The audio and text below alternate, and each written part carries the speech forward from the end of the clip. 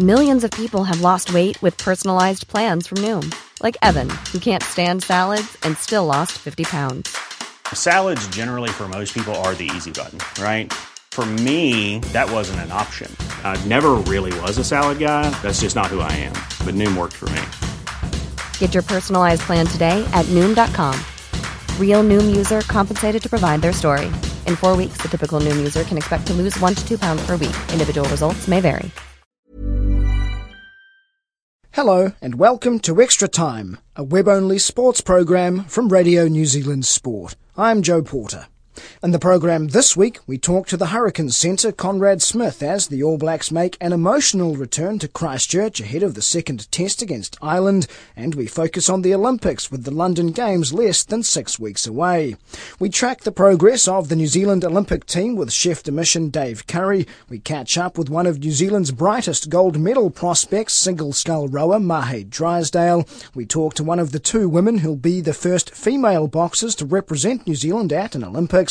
And we hear from the international accounting firm PricewaterhouseCoopers, who predict New Zealand will fail to reach its 10-medal target in London. Test rugby returns to Christchurch this week for the first time since the February 2011 earthquake, which killed 185 people and caused major damage to New Zealand's second largest city. AMI Stadium was significantly damaged during the quake, forcing the city's Super Rugby and 2011 World Cup games to be moved elsewhere.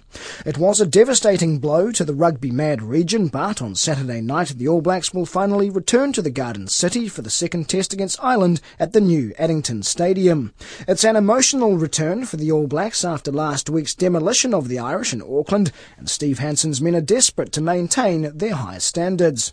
Veteran centre Conrad Smith spoke to the media about wanting to put in a performance to be proud of in front of the Cantabrian crowd, what it's like to be returning to a city that's still shaking, and how the All Blacks intend to lift their game.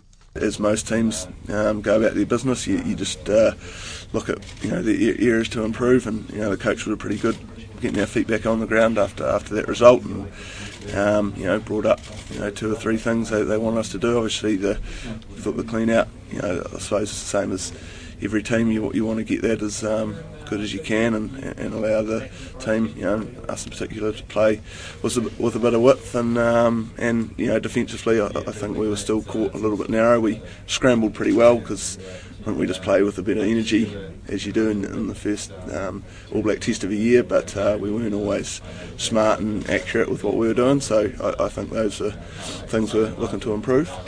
You well contained Brian O'Driscoll, who didn't sort of see too much of them in the game. Sort of thoughts on their midfield and how they went about their business? Yeah, I think I know what it's like when your team doesn't really have ascendancy, and we just want to make sure that happens again, and we didn't give them a lot of good ball from their set piece, and that's a big part of it. And I think set piece wise we defended really well. Like I said before, I think we caught a little bit narrow at times, in the phases after that, and I think we sort that out. And then any midfield in the world's going to struggle to create opportunities, and like I say, hopefully we can do that again. You've got Sonny alongside you again, second week in a row. The 2012 model, how does it compare to the 2011 one? Yeah, I think he's playing great footy. I think most people are aware of his abilities, and his skill set's pretty amazing. So it's great to play alongside, I must say. And you just see in a game the space he creates, whether he's got the ball or not. He's he just, the way he'll make a game line every time he carries it, and what it does to a defence, and tightens them up, and everyone's suddenly looking at him, and it makes things easier for himself and Izzy and wingers. So if we can continue to build that, then I think we'll create a lot of chances for the guys out wide. How much does the dynamic change in difference, say, with Ma to Sunnybill, in terms of, we know Ma can make the advantage line as well, but Sunnybill's got that offloading capacity. Does that change how you sort of have to work with them? A little bit. I don't think it's as simple as that. There's a lot of other differences about their game, but I think as rugby players you play with lots of different players, and you just have to adjust. it's nice playing, having a lengthy spell, like I did with Mai, play a lot of games, but, with the Hurricanes I had to learn to play with, Timmy and a couple other second fives, and, you just got to adjust, and time in the seat helps, but, you just have to adapt, I think, and that's what most of us have done around Sunny. Yeah, it's probably only those who have played the Lions have played the same opposition 3 weeks in a row. Is it different for you? Yeah, it is. And we were thinking, I think it would have been the last time. And I mean, it has its good things because you don't have to, look at a whole new team. You've sort of become a little bit more familiar with them. But at the same time, what they're going to be doing. They'll be working hard to, change their game and adjust little things based on what they've seen from what we did. So, yeah, it's quite interesting. It's something pretty new to all of us, and I think hopefully we're coping with it all right. I suppose it remains to be seen. You spooked by the shake the other night? Yeah, I was. I think I was just about to leave bed. Actually, I don't know where I was going to go or what I was going to do, but I thought if this keeps going, I need to get up. But thankfully, that was it. No emergency plan in your head? No, I was going to run to a doorway, and then everyone told me that you don't do that anymore. So I was buggered. I don't know what I was going to do. Everyone should be room with the Cantabrians. Yeah, well, they all go and stay home, so they're not used to it anyway. Conrad Smith. The Olympic Games begin in just over a month, and New Zealand's contingent is all but confirmed, with at least 185 athletes heading to London and possibly a few more. It will be New Zealand's biggest ever Olympic team and could swell to more than 200 if the men's and women's basketball teams qualify, although their chances are slim. The New Zealand Olympic Committee is aiming for 10 medals in London as they search for the country's 100th Olympic medal, although beating Beijing's 9-medal haul won't be an easy task. I caught up with Chef de Mission Dave Curry to find out how the New Zealanders are tracking. What we're saying around medals is that there's no great secret to who's going to win medals. If you're not in the top 2, 3, 4 in the world in the previous 12 months, then it's unlikely to happen. The history says that it won't happen. Before Beijing, we had 11 or 12 athletes in that space. There's currently, 20-odd athletes are in that space. So, significant number of athletes or teams have put themselves in the position to perform.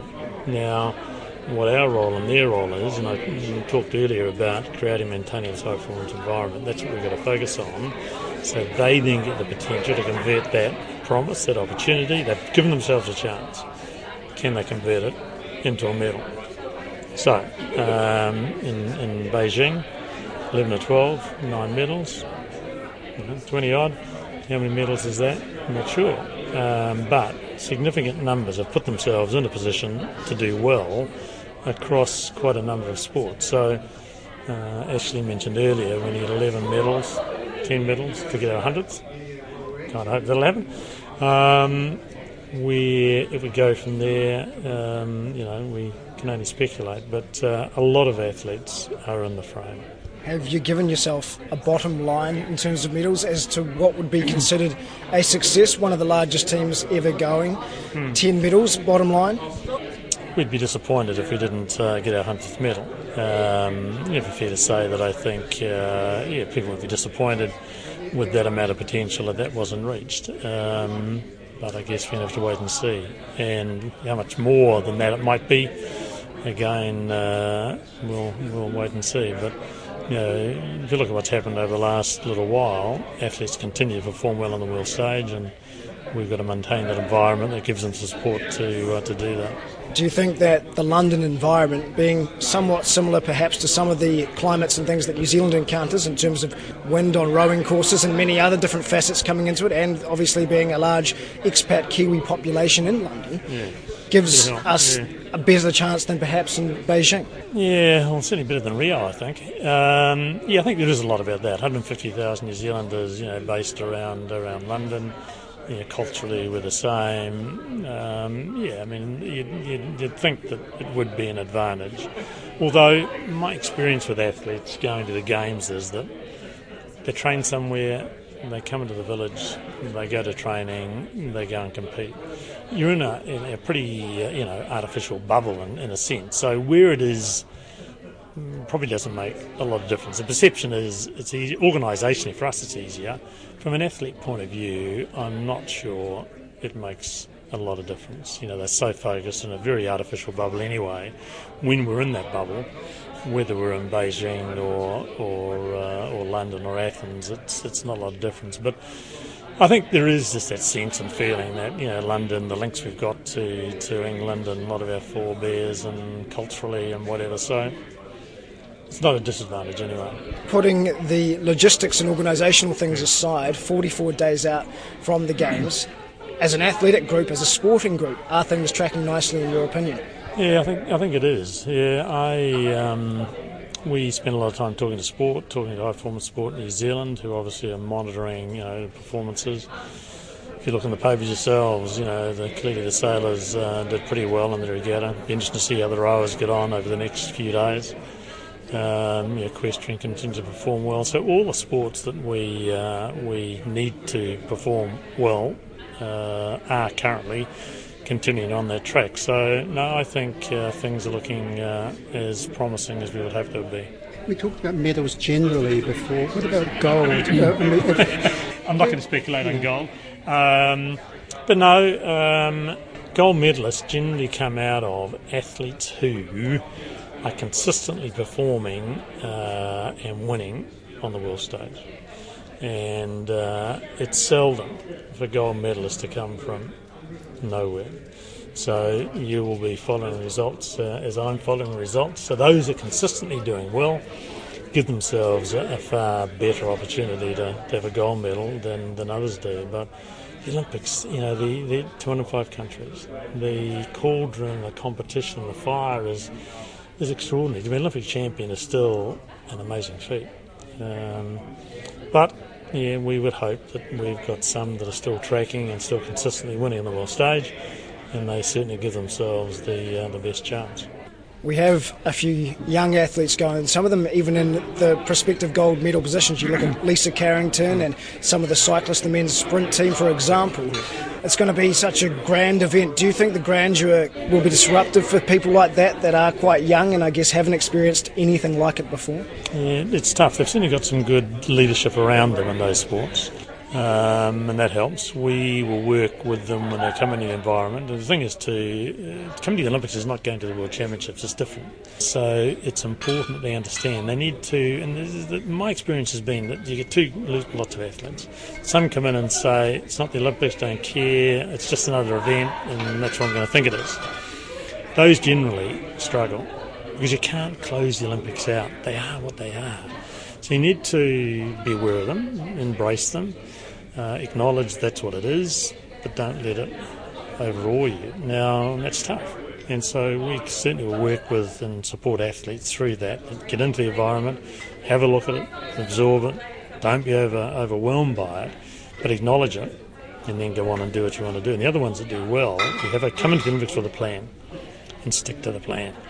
And don't be diverted by it. Yes, it might be the Olympics, it might be all or whatever, but no, I've got a plan. And I've done this the last 3 years, and it works for me, and I'm going to do it again. So you don't change your training or your patterns or your whatever, but acknowledge you're at the Olympics. So, yep, some wonderful challenges, some wonderful exciting opportunities for youngsters. And about half gold medalists do it at the first Olympics. Dave Curry. And this is Extra Time, a web-only sports program from Radio New Zealand Sport. I'm Joe Porter. The 5-time single sculls world champion Mahé Drysdale says he'll definitely row at the London Olympics next month. Drysdale was hit by a car while out training on his bike in Munich ahead of this weekend's World Cup regatta. Drysdale suffered injuries to his shoulder and hip.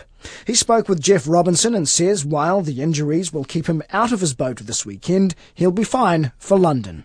Oh yeah, definitely. It's a semi-serious injury, but it's not.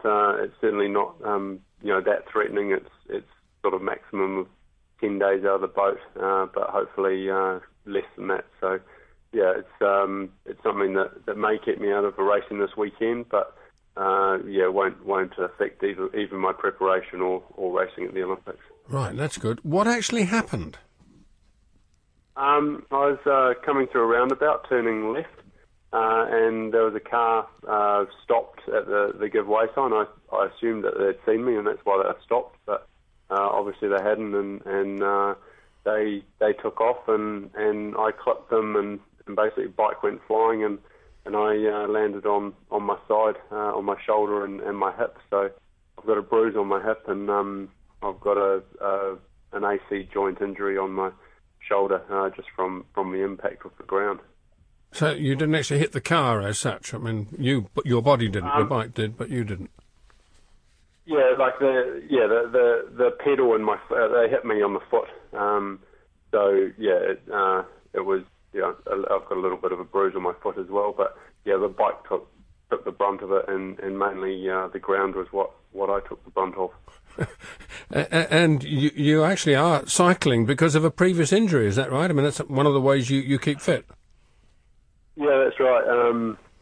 It's been because of my back that I do a lot of cycling now, and unfortunately, this is the second time that I've had a crash. And last year was sort of the day before we raced at the World Champs. So thankfully, it didn't affect me last year, and I'm hoping that it's very unfortunate, but maybe a bit of a lucky charm. You haven't given any thought to getting an exercycle, have you, and staying in one spot while you're cycling?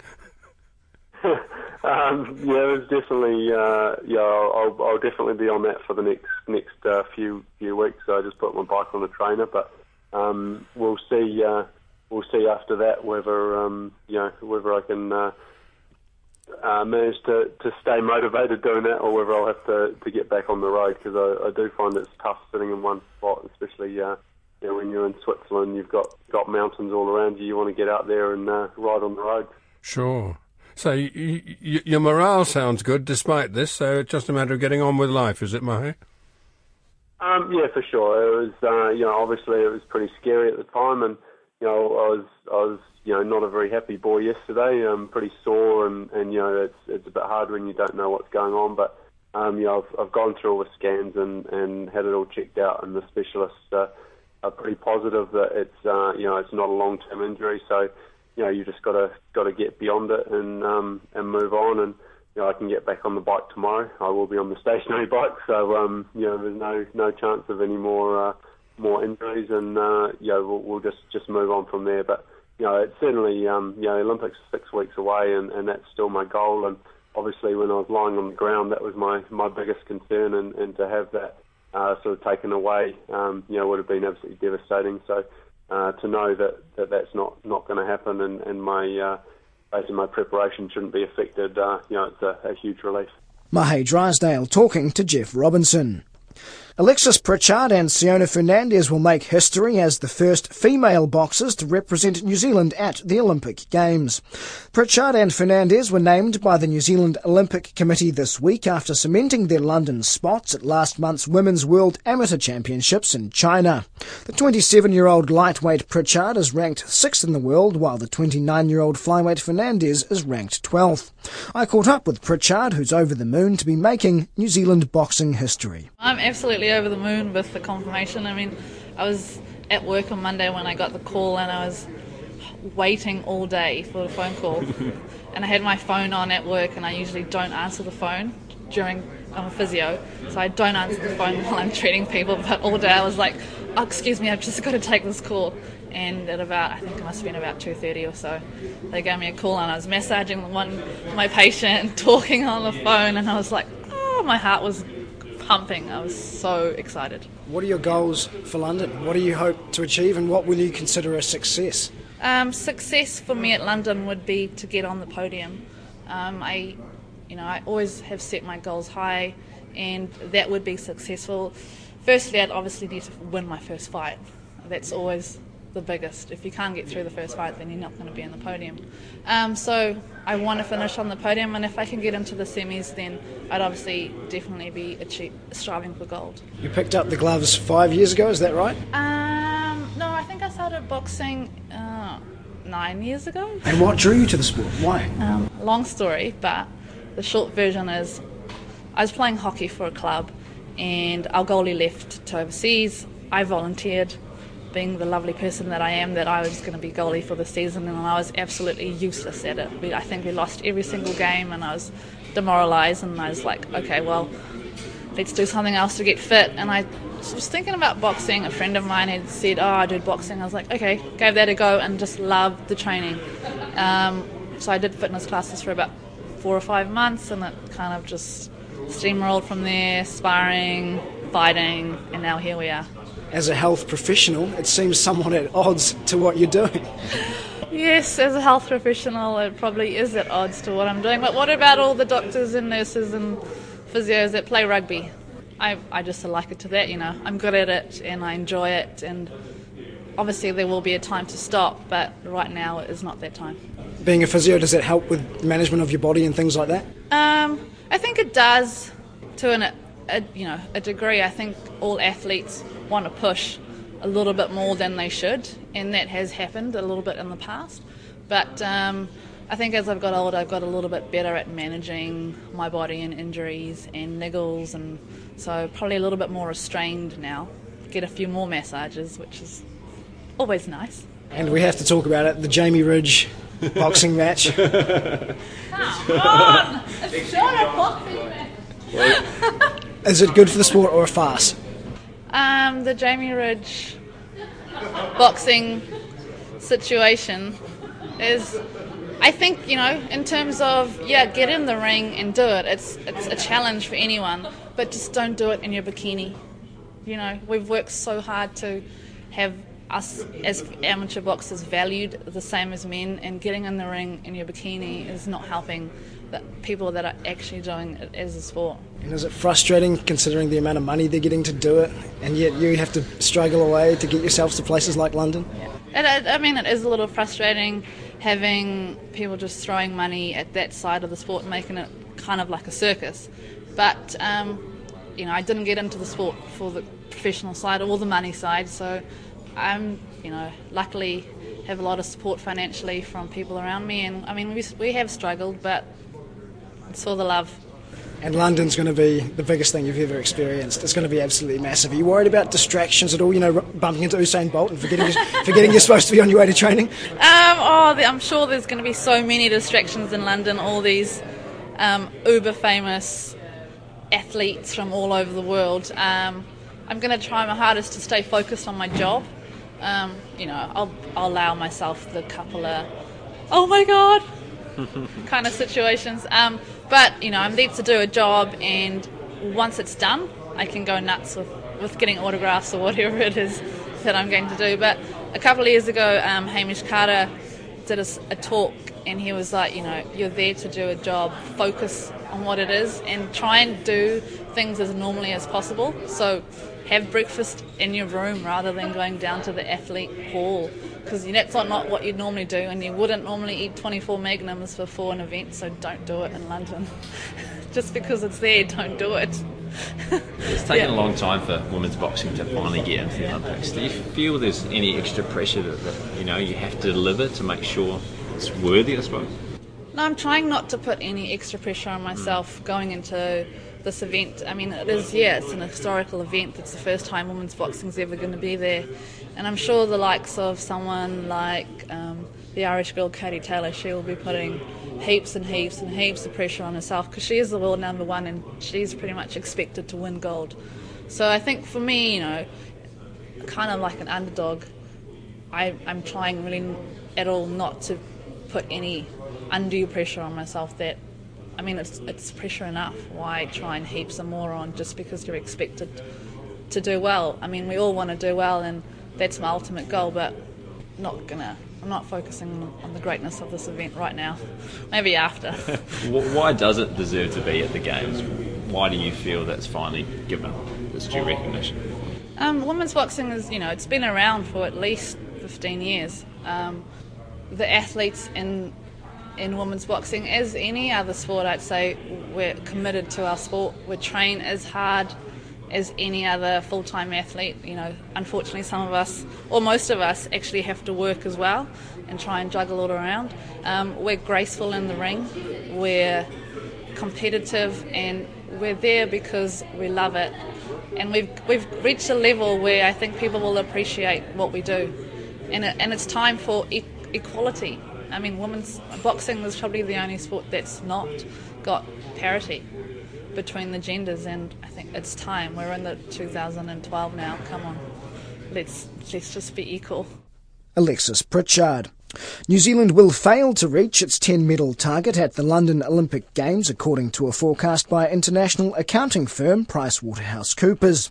The New Zealand Olympic Committee has set a target of 10 medals for the Games, but the PwC predicts only 7 will be won, 2 less than the 9 in Beijing. The forecast was prepared by PricewaterhouseCoopers UK.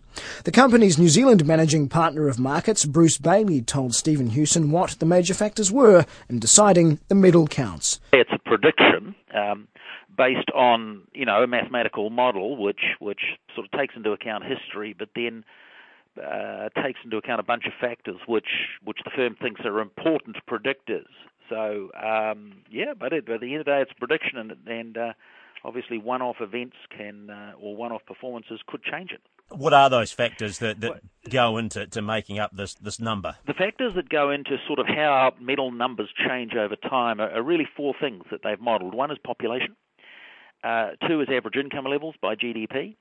3 is whether or not the country was previously part of a large sort of communist bloc, such as Soviet Union. And 4 is host country advantage. And that's, I think, a big factor that seems to play out. So those 4 things are modelled. And then obviously the medal table is adjusted up and down depending on how those factors are seen or thought to be going to play out. I mean, the NZOC and Sport New Zealand are talking about New Zealand are targeted to win 10 medals. Yes. How do you think your forecast is going to stack up against that? Well, we'll see whether maths and statistics can beat passion and pride. I guess, I think we'll know the answer at the end. But what you do have to say in this, I think it is more, rather than look at individual specific countries and individual specific predictions, look at it on the basis of is the movement in the right direction, and are the countries that are seen to be going up, and are the ones that are seen to be going down over time, rather than is it going to be 9 or 7? Although 9 down to 7 is a disappointing trend if you're looking at it from a New Zealand perspective, isn't it? Yes, it is. But what you've got to do is think of that in relative to other things. And you've got some very big rises in places like the US, Great Britain, and some other countries, which of course put pressure on those smaller countries such as New Zealand. So at the end of the day, there's only a given number of medals. And so all of these performances are relative in that sense. Much is made, too, though, of New Zealand's sporting success currently, though. I think that the figure is we talk about having 22 athletes among the world's ranked in the world's top 3 for their various sports. Yep. How much of a factor is that? Oh, look, there's no doubt that New Zealand punches above its weight. I mean, we're 28th in the medal table. And the prediction is we will stay about that level. We are not the 28th largest or the 28th wealthiest country in the world, so there is no doubt by any prediction, New Zealand punches way above its weight, as does Australia at number 5. And New Zealand should be and remain very proud of where we play in the medal tables. Is it as much an economic forecast as well? Economics play a part because there is no doubt that wealth gives a country the ability to invest in sport. But wealth alone does not do it because, you look at a country with a relatively low GDP per head, such as China, which is coming up the middle table pretty fast. So wealth alone is not a predictor, but certainly a country needs a certain amount of financial muscle to be able to grow and develop the training regimes, the coaching, the nutrition that is necessary for elite sport. The host factor that you talk about, yes. I suppose, in your forecast, it shows up with that China medal prediction, doesn't it? It drops away quite significantly. It's suggesting that the China on the statistics will drop by about 13. The UK should go up by 7. So somewhere in there is the sort of the host country advantage. It remains to be seen quite whether they get it right in terms of China, because the amount of money and investment that China are pouring into sport obviously is continuing to grow. So I think over time that will play out in China's favour. This is not the first time you've undertaken this prediction, is it? How have your forecasts gone in the past? I think, again, if you look at an individual country or an individual forecast, they're not always precise, but the firm feels that in a trend sense, these are the most important factors, and over time they will play out. There is always variability in terms of a specific event or a specific year, which means that in over one event period we may get a different answer. Bill Bailey of accounting firm PricewaterhouseCoopers talking to Stephen Hewson. And that's the show for this week. Feedback is welcome via sport@radionz.co.nz. You can get the latest sports news anytime on our website, while we'll be back with the next web-only Extra Time show next week. I'm Joe Porter. Bye for now. Planning for your next trip? Elevate your travel style with Quince. Quince has all the jet-setting essentials you'll want for your next getaway, like European linen, premium luggage options, buttery soft Italian leather bags, and so much more. And is all priced at 50 to 80% less than similar brands. Plus, Quince only works with factories that use safe and ethical manufacturing practices. Pack your bags with high-quality essentials you'll be wearing for vacations to come with Quince. Go to quince.com/pack for free shipping and 365-day returns.